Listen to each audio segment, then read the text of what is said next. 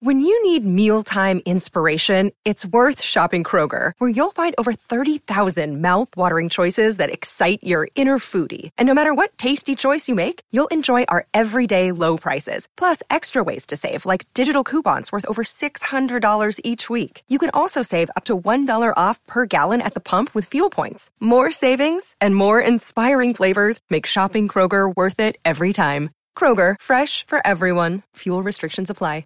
Judy was boring. Hello. Then Judy discovered ChumbaCasino.com. It's my little escape. Now Judy's the life of the party. Oh, baby, mama's bringing home the bacon. Whoa, take it easy, Judy. The Chumba life is for everybody. So go to ChumbaCasino.com and play over 100 casino-style games. Join today and play for free for your chance to redeem some serious prizes.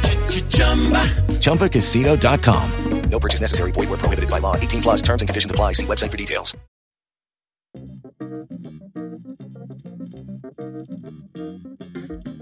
Hey everybody, welcome to the special World Cup edition of Barca Talk. I'm Brian Henderson, and joining me as always from Madrid, Spain, is Gabriel Quiroga. Brian, my Barca brother from another mother. Good to see you on our Skype call here. I know, we haven't seen each other in a few weeks. Yes, it's been a good break, but I'm excited to talk a little football with you.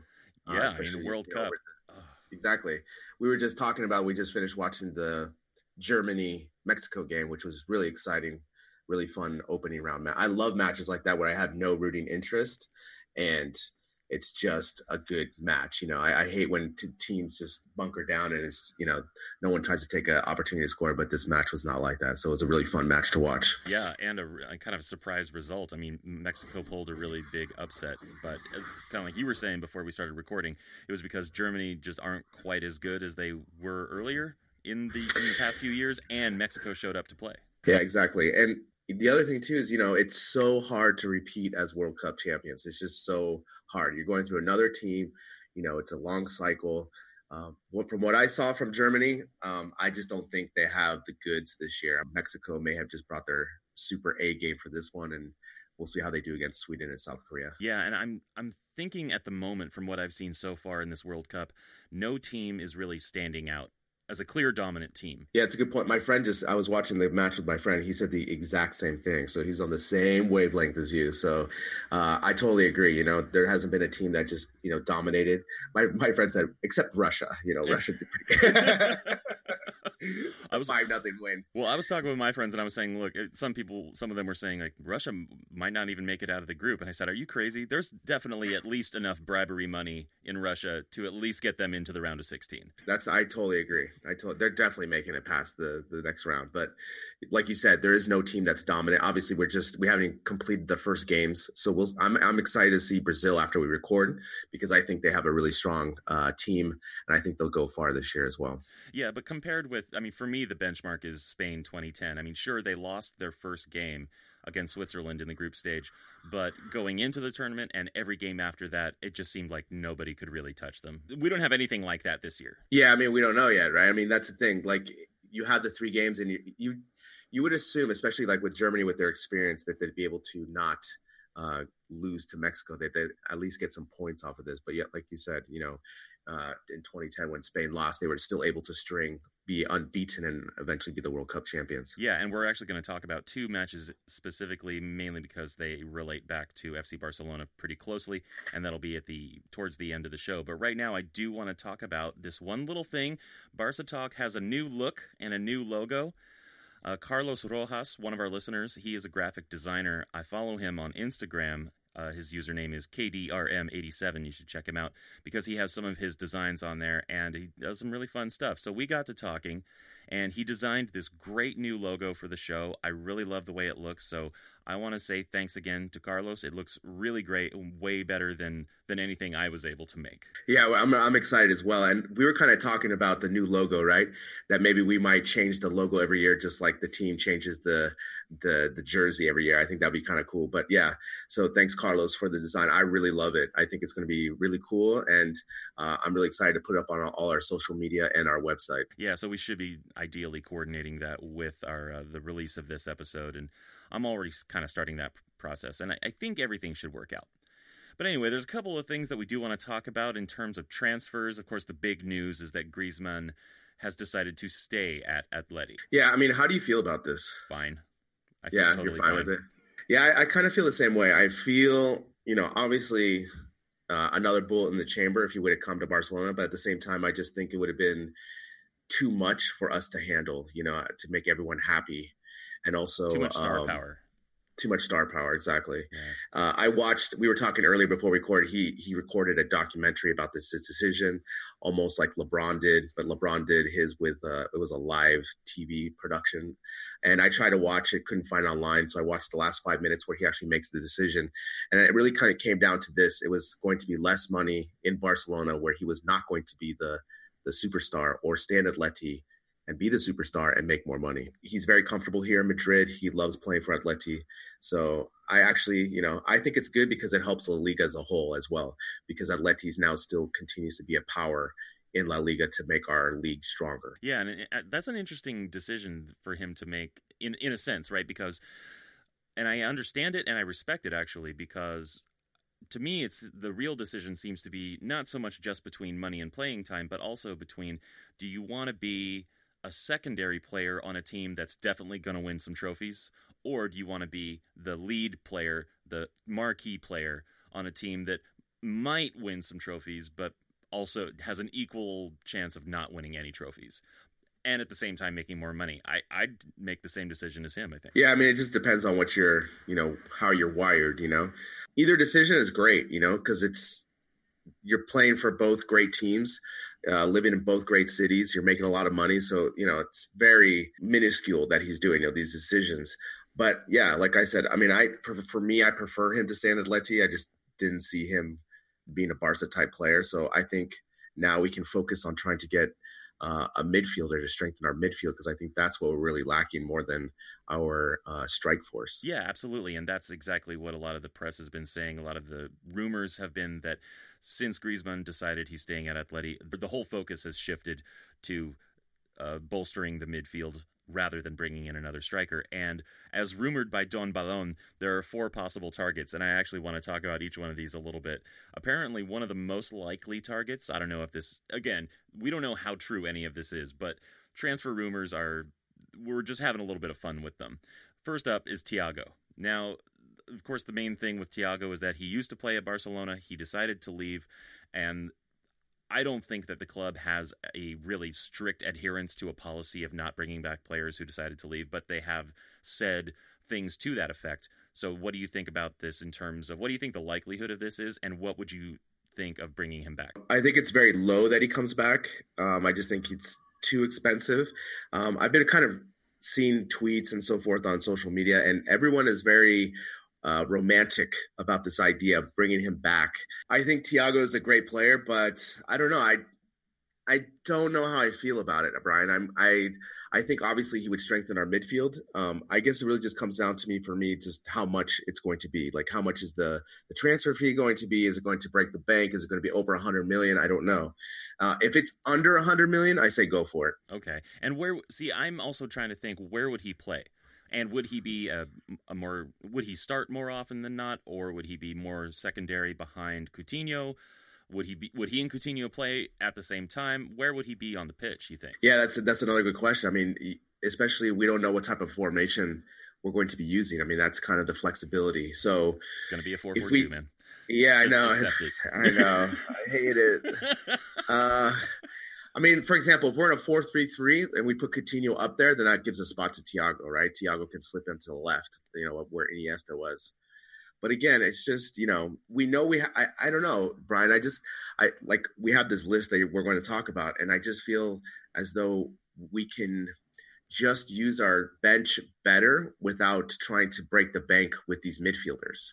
Yeah, we just have to use the minutes better, and they'll be able to withstand, the last run in April when we have Champions, Copa, and La Liga. I mean, I think that's what we have to do instead of trying to get more star midfielders. And I understand that competition breeds this to make the team better and so forth. But at the same time, at what cost? I don't know. Yeah, I mean, we actually have a very solid squad, and I was just reading today about Carlos Aleña's surgery, and I don't know what his recovering time is going to be like, but at the end of the season or at the beginning of the summer, the talk was that Carlos Aleña is definitely being moved up to the first team, and I assume that if his surgery went well and his recovery goes well, then he's going to be a great, secondary midfielder to come in on those easier games or late in the game as a substitution. And we actually do have a decent amount of talent and depth all across the squad, but just like you said, it's about managing the minutes, not about getting stars. Yeah, exactly. And trying to bring players up from La Masia and bringing superstars at the Galactico price and all this. We have, as Kool-Aids, we have a lot of demands now of what we want to win.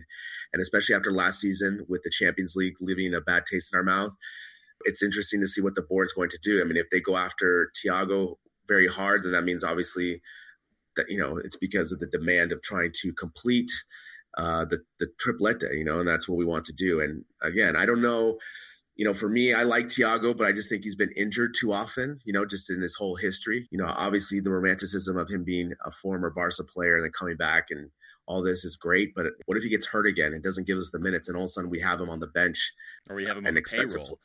On the pay, that's what's going to be the text, on the payroll, chewing up, the money while he's not performing. So I don't know. If that made sense, Brian. Him like an animal, just chewing in a hospital bed, just chewing up cash. Yeah. Just chewing up that cash, buddy. Him and his brother both. Yeah, exactly. But also on this list is Pjanic, the Juventus midfielder, who's a really solid midfielder. What would you think about having him? So again, what do you think we need more? Do you think we need more defensive or more attacking midfielder type? Personally, I think we need more attacking. Then I don't really think this is your guy.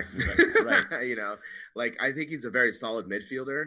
But when I think of him, I don't think of creativity or amazing through balls. I think more his tenacity, the way he plays defense. And I mean, he's a really good midfielder, but I just don't know if he fits the style of us. I think he's definitely a Serie A type of player.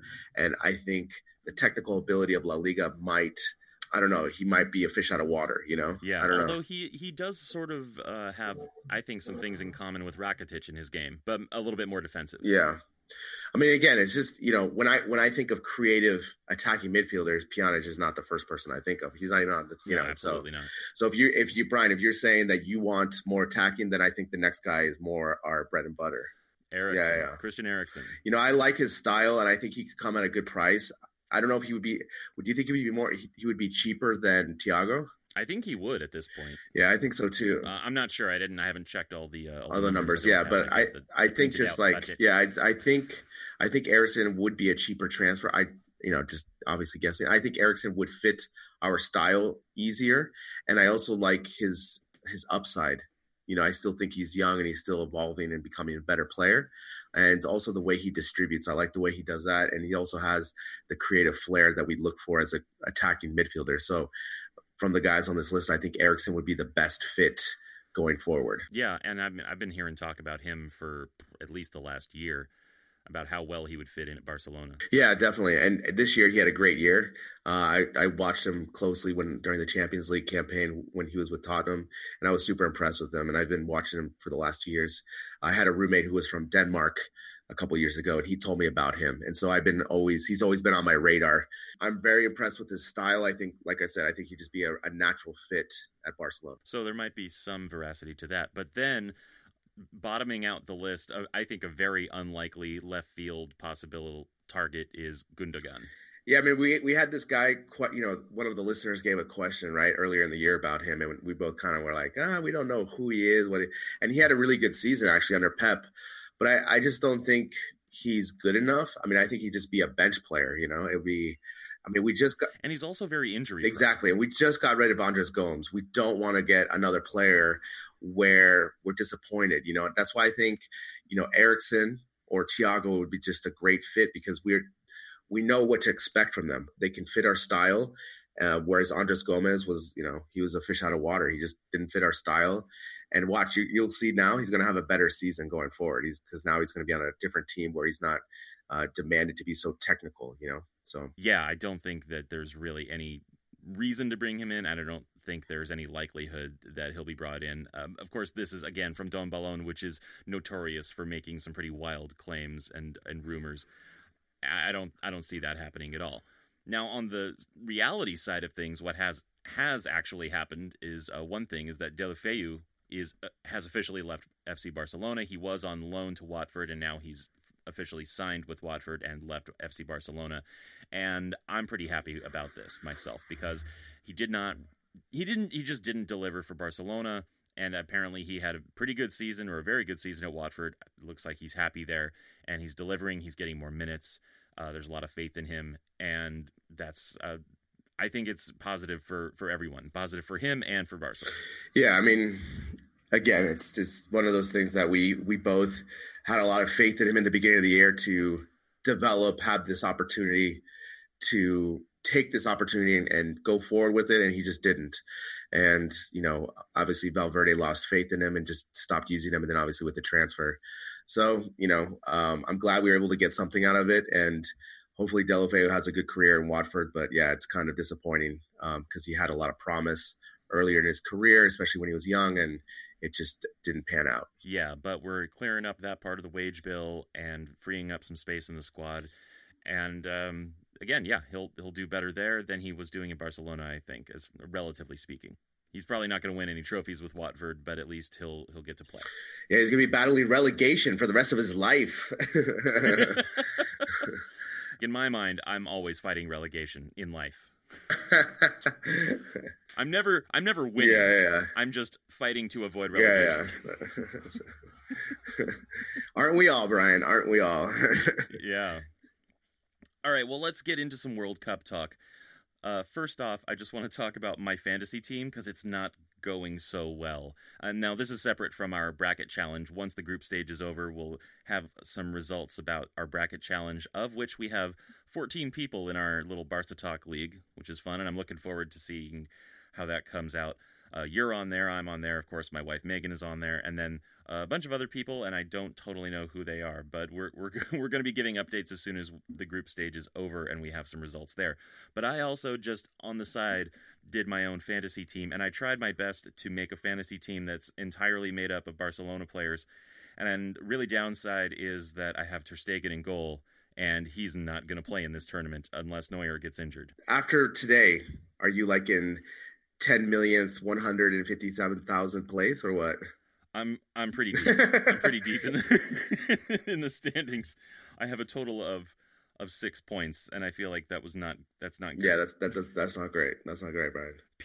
So my back four are actually all center backs. Okay, so let's hear your starting 11 again. Okay, so here's my fantasy 11. Actually, I have Alba on there. So I've got Ter Stegen, Vermaelen, Piqué, Alba, and Umtiti. Mm-hmm. And then the middle three, Rakitic, Busquets, Coutinho. Okay. And after the Brazil match, I might get some points from Coutinho. Messi, Suarez, and Dembele up front. And in these opening games, Dembele and Suarez both got 2 points in this fantasy app that I'm using from goal.com. And Messi is -2. Jeez. And he's the captain of my team. But I'm not going to sell him. Yeah. Messi, you're killing me, bro. Yeah. What are you doing? I know. But, like, if Belgium has a good match, then I'll get a couple of points for Vermaelen. Piqué and Alba both got, like, -1 points for some reason. And that win that France had gave Umtiti a point. But, again, I've got Ter Stegen in goal, and he's not going to get me anything. Yeah, definitely. I mean, I was talking about that with my friend watching the Germany match. Like, that was a big decision that Joachim Löw made to not start Ter Stegen, who had such a great year, and Neuer, who did not do anything this year. Obviously, you know, in the goal of the game, it had nothing to do with that. But I'm personally hoping that Ter Stegen does get a game here or there. So we'll see what happens. But you might have to. Can you substitute that goalkeeper position? I could, but you know, he's like I said, I'm not trying to win. No, I know. Again, I'm not trying to win fantasy World Cup football. I'm just fighting against relegation. I know, Brian. No, so it's an experiment to see, you know, how many points I can get with an all Barcelona lineup. Yeah, apparently 6 points. But yeah, I just need someone to go Tanya Harding on Neuer so that Ter Stegen can get some minutes. 999. Yeah.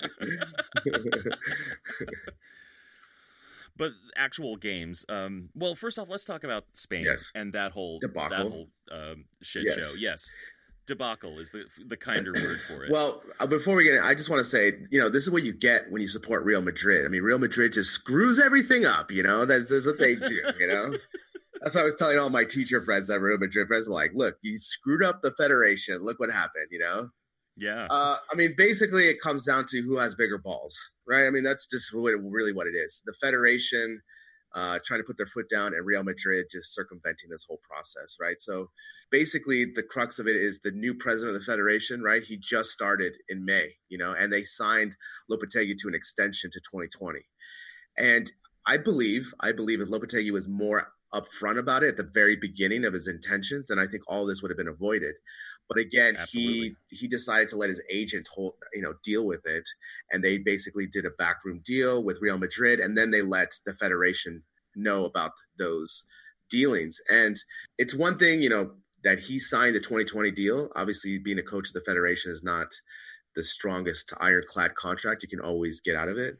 But at the same time, the president of the federation was trying to show that it's a new president. This is how it's not going to happen. We're not going to be a bully to Barcelona or Real Madrid. And I can see both sides, but at the same time, 2 days before the World Cup, I think you just bite the bullet because Lopetegui has invested so much time with this team for the past, 5 to 6 years.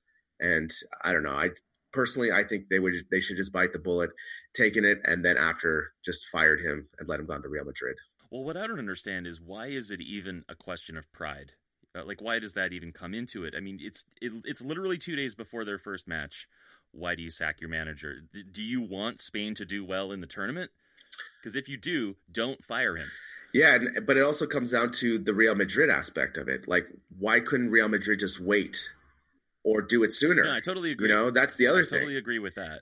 For example, Real Madrid, Zidane left, 3 weeks prior to the World Cup. So it wasn't, he left on a Saturday and this all happened so shortly. But no, their short list wasn't very sexy. And so they wanted to get Lopetegui. And so I understand that, but Real Madrid could have waited or talked about it or gone through the proper channels before they just, did this and really just messed with the team. There was a huge falling out with Ramos and so forth. They had this huge meeting to try to keep Lopetegui. Basically the night before he got fired and so forth, but the president wasn't having it. He's black and white, you're either with him or against him, and that's it. Yes. Good leadership. Correct. I'm not listening to your opinion. It's my opinion. Man, sometimes I worry that we're just moving into a new era of fascism. Yeah. Yeah, exactly. Not good. Yeah.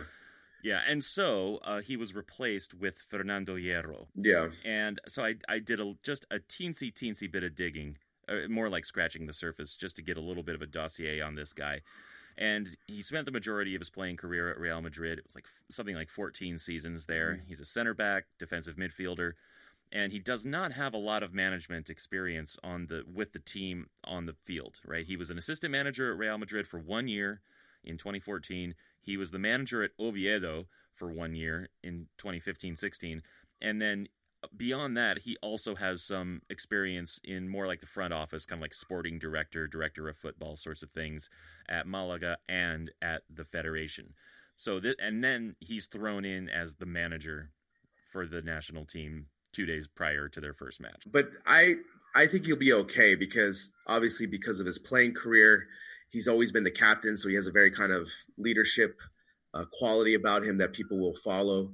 Also he was a great player, but obviously he doesn't have that much experience as a manager, but also he's been with this particular team for the last 2 years behind the scenes, and he knows the ins and outs. So I think, if anyone, he's going to be okay. Obviously they tied the first match, but he didn't, nothing he did or didn't do, I don't think really affected the outcome of that game. So we'll see what happens in the next 2 games, but I think they'll be okay. He's a stopgap for now, and we'll see what happens in the future. But, being these national team coaches is such a difficult challenge because all you're gearing up for is basically the European Championship, World Cup, and qualifying. And you really don't have the players, like where you can really develop chemistry, severe tactics, and all these things. So I can see the attraction of Lopetegui obviously going to Real Madrid. Obviously, it's a top tier job. But, I just feel like, his whole goal was to lead this team to the World Cup, and then he got fired, so it's just crazy how that'll happen. So I have faith in Hierro because I think he's got a strong personality, so I think he'll be okay with the team. Again, we'll see what happens on Wednesday. They play Iran on Wednesday, so they should be okay to get those 3 points. Well, what do you think Hierro's plan here is? Do you think he's trying to really institute any major tactical changes or a new approach, or is he just going to try and continue what they've been doing under Lopetegui? Yeah, there's definitely just continue. I mean, that's just the easy thing. He's not going to come in and be like, okay, we're changing 4-3-3, boom, done, Yeah. No, it's not. No, I mean, he's been behind the scenes this whole time, so he knows what Lopetegui was trying to do and tactically what he was trying to do, so he's just going to continue that. That's the easiest thing. But again, this team of Spain is very veteran-oriented. There's a lot of players on this team this is their 3rd World Cup. We have mixed in with some youngsters. So for me, it's not that big of a deal. I think it would be a bigger deal if it was a younger team with less experience and a lot of hype around them. But I think with the amount of veterans on this team like Piqué and Ramos and Iniesta, I think they'll be able to manage to get out of the group stage. At least we'll see what happens going forward, because that's where those kind of decisions of being a really great manager come into play. So what'd you think of the Spain-Portugal match? I was telling you before, I didn't watch it live, unfortunately, but I did watch the match. Man, Ronaldo just annoys me, man, so much. Oh, yeah. That's the first thing that comes out for me. The goal that De Gea left go through his knees, I mean, come on. That just can't happen. And I saw a lot of people on Twitter criticizing that. It's like, De Gea plays in England, so obviously he's the best goalie in the world. He is a top-tier goalie, but you just can't have that kind of mistake. And, of course, the penalty, the free kick by Ronaldo, of course, the first time he doesn't kick the shit out of the ball and he gets it on target, it's a goal. I mean, it's funny because my friend was saying, we're watching the match and we're like, oh, he's going to take it. No problem. This is not a goal, because he hasn't scored a free kick in how long? Like 2 years or something. And then this time he actually lined it up with accuracy and then hits it and then gets the goal. So that was obviously a golazo. But I think that was a killer goal. Yeah, that's the first thing is Ronaldo. I mean, whatever, however you deem these goals, like especially the first one, the penalty, which I didn't think was a penalty. I thought was very, very soft. He got a hat trick. And again, he's just a goal machine, I mean, who else in Portugal scares you? Maybe Gonzalo Guedes, but no one else really. That's true. Yeah. Aside from Ronaldo and Guedes, I don't see much depth or longevity in Portugal's squad. So yeah, he had a great game against Spain, and of course I think they'll get the two of them are going to advance out of the group. That's who I see coming out of the group, especially with Iran upsetting Morocco. I mean, because the only other real contender in that group was Morocco, and now that they're down 3 points and Iran has those 3 points, there's no way that Spain and Portugal aren't the ones going forward. And I don't know if Spain is going to go further than Portugal ultimately, but I don't think Portugal is going to get that far. Yeah, I mean, I think also, too, just because Portugal is not scared of Spain, I just think because they're so familiar with them, I think that also helped in that match, because usually another team maybe is a little intimidated by Spain's talent, but Portugal is not, especially Ronaldo. And so that, the team could feel that. And so, I mean, it's pretty impressive because on paper, I would have said Spain would have won. I did not think Portugal was going to be able to score as many goals. So that brings me to the point is, I don't know if this is just a one-off. I mean, we're going to see in the next couple games, but I think Portugal had, showed some vulnerability into Spain's counterattacking defense. I mean, there was a lot of times where Spain on defense, they just kind of look slow and uninterested. I don't know. Like they just, it's like this is the World Cup, man. And then a couple of times they just let Ronaldo up. Yeah. They just let Ronaldo and Guedes go on them. And it's, for me, I think, obviously we can talk about the first goal. So what do you think about the first goal by Diego Costa in the 24th minute?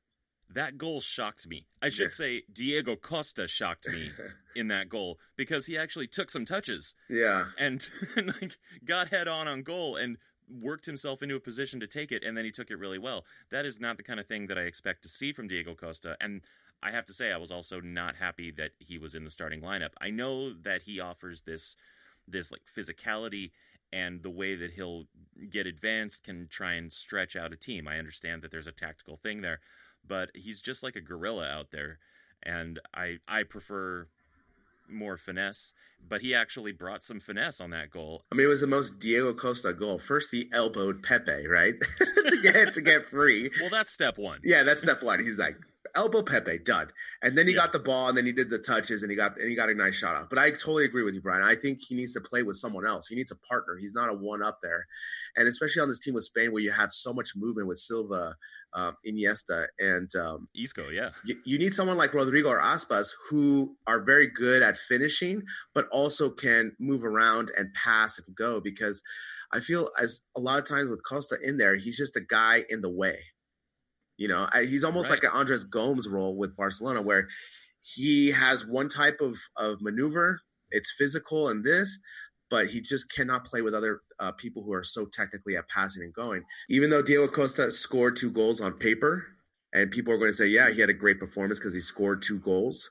I just think that they would have been having more attacking opportunities with either Rodrigo and Aspas. Yeah, and I was glad to see Aspas come on, but I totally agree that they need 2 up front. They need Rodrigo and Costa, or Aspas and Rodrigo, or some combination up front. But on the other hand, you know, ultimately we scored 3 goals in this game, which was great. Yeah, definitely. And going back to your point with that, I just think if they need to play 2 forwards with Costa. But if they use Aspas or Rodrigo, they can still use this lineup with just the 1 forward, because I think it's almost like a false 9, but not really. But again, I just think he's false 9. A false 9, you know, a real false 9. You know, I don't know.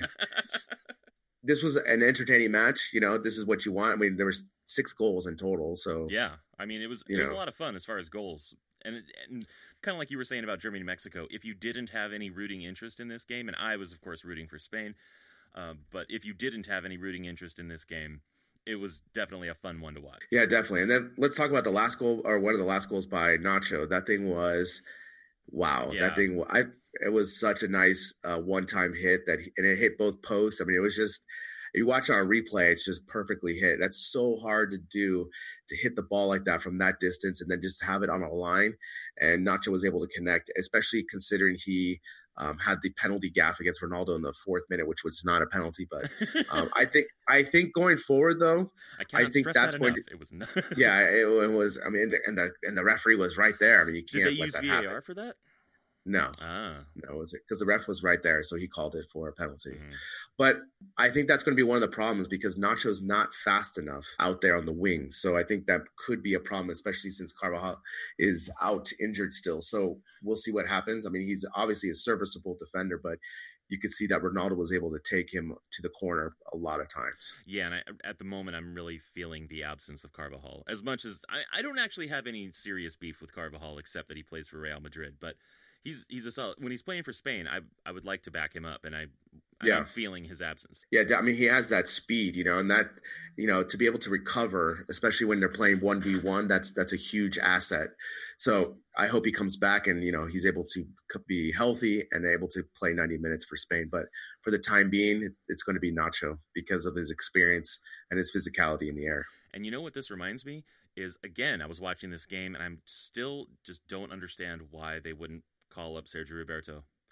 For a World Cup where you have a limited squad for a limited period of time, you don't know what's going to happen with injuries, you cannot make changes, a utility player like him would be such a great part of your squad, and I don't understand why they didn't call him up. Yeah, that's a really great point, because, you know, for that match, how much better would Spain look if he was playing right back? Wow, that's really... I didn't even think about that. That's a really great point, because he would have given the speed, the playmaking ability that Nacho cannot do. But obviously, you would think hypothetically that he would not give that penalty to Ronaldo as well. So that's a great point. But, you know, Lopetegui picked this squad and he wanted this. I think he just had more faith in Nacho as just being a, you know, strictly defender. But yeah, good point. Yeah, really disappointing. Lopetegui, you disappoint me. Yeah. Now, what about Argentina and Iceland? I watched the highlights in the second half of this match, but man, Messi, you're killing me, bro.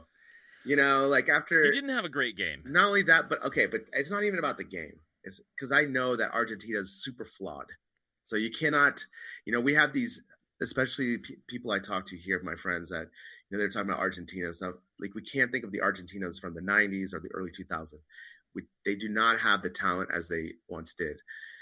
Messi is carrying this team, and so is Aguero. But when you have the penalty to win the match, and you're supposed to be the GOAT, you have to make it, especially after we just saw Ronaldo's hat trick. You have to match it. I'm sorry. You just have to. And he was not able to do that. And I was watching the sports show here in Madrid, and they had all the commentaries from Argentina, and they were just obviously lighting it up, So yeah. Well, honestly, ever since the Copa America, where they lost in the penalties and Messi missed his penalty, he just hasn't been as good on penalties ever since then. And frankly, in this tournament at least, I don't think Messi should be the penalty taker. I think Aguero should be. Yeah, I mean, that's a good point. Just mix it up. But at this, it wasn't a bad penalty. But at the same time, you just got to convert it. Those are 3 points. This is Iceland. It's basically they're going down the same road they did in 2010, where they barely beat Iran and they barely beat this other team. And then they have to really fight to the last minute to get through the round. You just can't do that. On paper, Argentina should be blowing Iceland away. And I know Iceland played more defensive, but at the same time, you have Aguero and Messi. You should be able to create fear to this defense. And Iceland didn't give a shit at all. No, they were not scared. But then again, each one of their defenders had a partner. It seemed somehow they managed to. They were very well organized and disciplined, because somehow they managed to double team whoever had the ball more often than not, and 90% of the time. The thing is once you go into those tactics of, okay, we're going to double team and push to the side, and you can do that. And Argentina wasn't doing anything to counter that, right? They just kept doing it. And that's the problem. You have to have the counter to the counter, right? So again, I don't know if it's down to the coaching, the players. We're going to see what happens in the next match, but just a really bad start. You have to get those 3 points, especially when you're playing Iceland on paper that you should beat. Obviously I know we've always talked sports, the moment, World Cup, all this stuff, playing on neutral ground, but come on, man, you're Messi. You got to deliver the good. For whatever the match, how he played, that's, I've seen enough of him that I know for me, he's the best player. But at the same time, when you have that opportunity in these moments of high pressure sports, you have to make that moment. You have to get those 3 points. Yeah. And as far as the penalty that he took, it was on target, but it just wasn't threateningly on target. It was right in the middle of the goal, not too far towards the post. And the goalkeeper just went the right direction. And he went opposite to where it would naturally go. As a left footer, the natural sort of swing of your leg would take the ball out to the right. But he went out to the left, and the goalkeeper guessed right. And since he didn't place it too far towards the post or very high up towards the corner, it was actually wound up being an easy save. Yeah, and we've seen this all year, right? With the penalties that he's missed, the penalties he has missed were, very sloppy, And again, I think he's still one of the best penalty kick takers. Because I just think statistically he's taken so many. That's why he has so many misses, and we just kind of, either, like you said, give Aguero the opportunity, or just Messi. You just got to do better on that. You just got to put it in the corner. I'm sorry. You have just do better. Right, you do. But I don't know what else to say, because with penalties, it drives me crazy. I just never go to the ground. Just go high and go because the keeper is going to go left or right, but just put it above that horizon, and you should be able to have a higher success rate. And it just drives me crazy, because I'm really rooting for Messi to do well in this tournament, and it's just a bad start. Yeah, and that's the other thing is that, at least here in the States, we have a bunch of people watching soccer for that 1 month every 4 years that they watch soccer. And that informs them and their opinions so that they think they know about soccer. Correct. And here they are watching this tournament, and this guy, Cristiano Ronaldo, who is admittedly a great player, but he's doing really well. And then there's this other guy who is apparently the best in the world, or the greatest of all time, and he's having a bad game. And then I think there's an aspect of that, at least for us here in the States, I think there's an aspect of that for us where we want everyone to understand. We want everyone to see Messi's greatness. And first games between these two, if you're weighing the two against each other, as Fox Sports is definitely doing in their coverage of this World Cup, they're trying to turn this into a battle between Ronaldo and Messi. And right now, Ronaldo is up, and we hate that. Yeah, definitely. And because we want everyone to see, no, Messi is the man. Yeah, and Again, both these players are carrying their team. Their teams are flawed, and they're not superpower teams. And so basically it's mano a mano, right? It's who's going to score more goals, who's going to carry their team further. And after the first game, you would have to say Ronaldo had the better performance. And Messi could have just got those 3 points with that penalty kick. But the other thing goes back to, obviously we point to that one moment of the penalty kick, but at the game as a whole, Argentina should have done much better to even come closer to score. I mean, did they really have that many scoring opportunities? I mean, I don't think they did, but I mean, it wasn't as if the goalkeeper had the greatest game of his life where he had 30 saves, it was just really kind of inept attacking, really good defense, and sloppy play from Argentina, Oh, yeah. I mean, the really interesting thing about it for me is that Argentina had these massive possession numbers, right? But that was only because Iceland let them have it, right? They didn't earn that possession. They didn't win that possession. Iceland just gave it to them. And their midfield would buckle under just a small amount of pressure in the middle third, but that was only on the rare occasions when Iceland put it on. And I was actually surprised that in the second half, Iceland didn't put more pressure on in the middle third, because whenever they did in the first half, it was pretty clear that Argentina couldn't handle it. They were just scraping by to hold on to the ball, and if they'd have just kept up a little bit more midfield pressure, Iceland could have beat them. Yeah, I mean, we've seen this all season, too, with Barcelona. When Barcelona's playing, let's say, an Eibar or a team that they're really overmatched, right? The team's going to put 15 guys in the box, right? And it's really difficult to break that down. And again, we saw that in the match, too, in Mexico. When Mexico was up 1-0, they put everyone in the box, and Germany was having a really hard time to find holes into that thing. So, again, it comes down to, how are you going to counter that? What are you going to do? And if you are sloppy and not precision passing and so forth, you're not going to be able to break through. And especially with being tired, a lot of intensity in the match, it just wears on you and you're unable to score. And that's essentially what happened. And especially with the other players of Argentina who are not stepping up, then it goes all on Messi. And unfortunately, he's going to get all the blame for missing that penalty kick. But if you take the whole game as a whole, I mean, they should have done much, much better. So I'm hoping the next game they'll be able to bounce back and actually get 3 points. But again, who knows, what the manager is capable of doing. Is their talent really that bad? I mean, again, on paper, you always think of Argentina as being good. But again, as we've seen in their qualifying, Messi had to pull out a hat trick to get them qualified. So again, maybe they're just not that good. Yeah. Well, and that goes all the way back to what we were saying earlier, how there's no one team who really looks dominant. So it's going to be interesting to see how the matchups play out after the group stage and how those games work out. Now, in the coming week, are there any matchups in particular that you're interested in? Yeah, after we record, I'm going to watch the Brazil match, so I'm interested to see how they perform. When I spoke to the Canary and Blue podcast doing the World Cup preview about Brazil and Coutinho, I was really impressed with their roster because I think it's a good mixture of hard-nosed players with super talented players. So I'm curious to see if they can put it together, even though they're playing, not such a tough team tonight in Switzerland. But we'll see how that goes. And then also England, they play tomorrow. I'm curious to see how they perform because, the English put so much pressure on their team. And this team is really young, and they're kind of young and dumb kind of a team. So we'll see how they perform. I have a lot of English friends, so they'll be interested to watch this. So those are the two matches left that I'm really interested in watching. Yeah, and they're playing Tunisia. So that should be a slam dunk for them. But you never know. Again, you right? never know. Yeah. Yeah, for me, I mean, aside from Argentina's next match, specifically against Croatia, I think that's going to be interesting.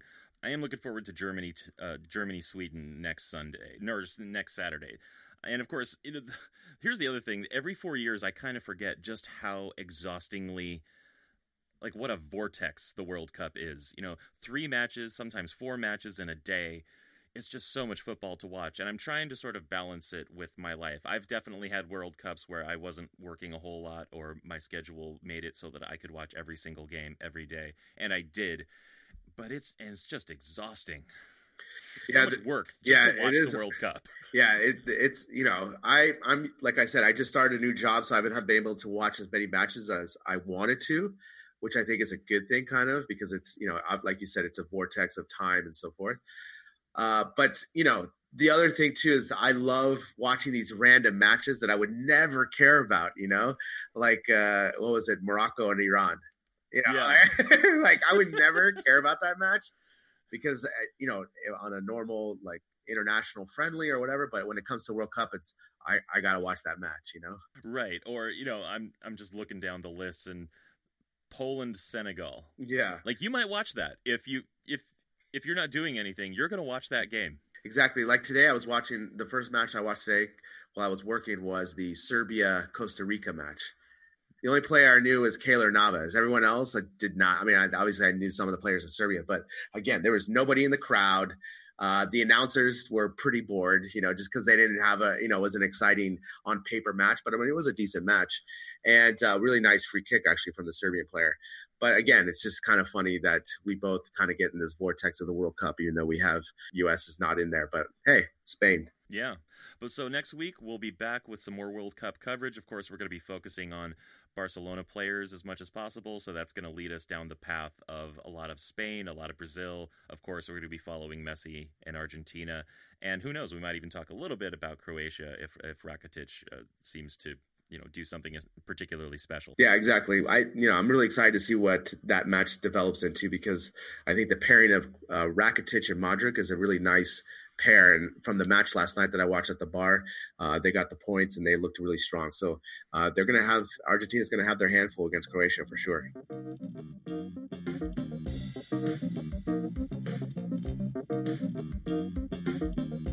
Barca Talk is written by Gabriel Quiroga and myself, Brian Henderson.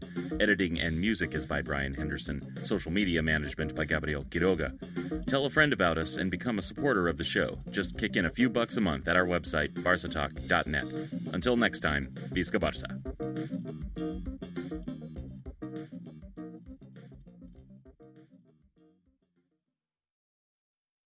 Sports Social Podcast Network. With the Lucky Land Slots, you can get lucky just about anywhere. This is your captain speaking. We've got clear runway and the weather's fine, but we're just going to circle up here a while and get lucky. No, nothing like that. It's just these cash prizes add up quick. So I suggest you sit back, keep your tray table upright, and start getting lucky. Play for free at LuckyLandSlots.com. Are you feeling lucky? No purchase necessary. Void where prohibited by law. 18+ terms and conditions apply. See website for details.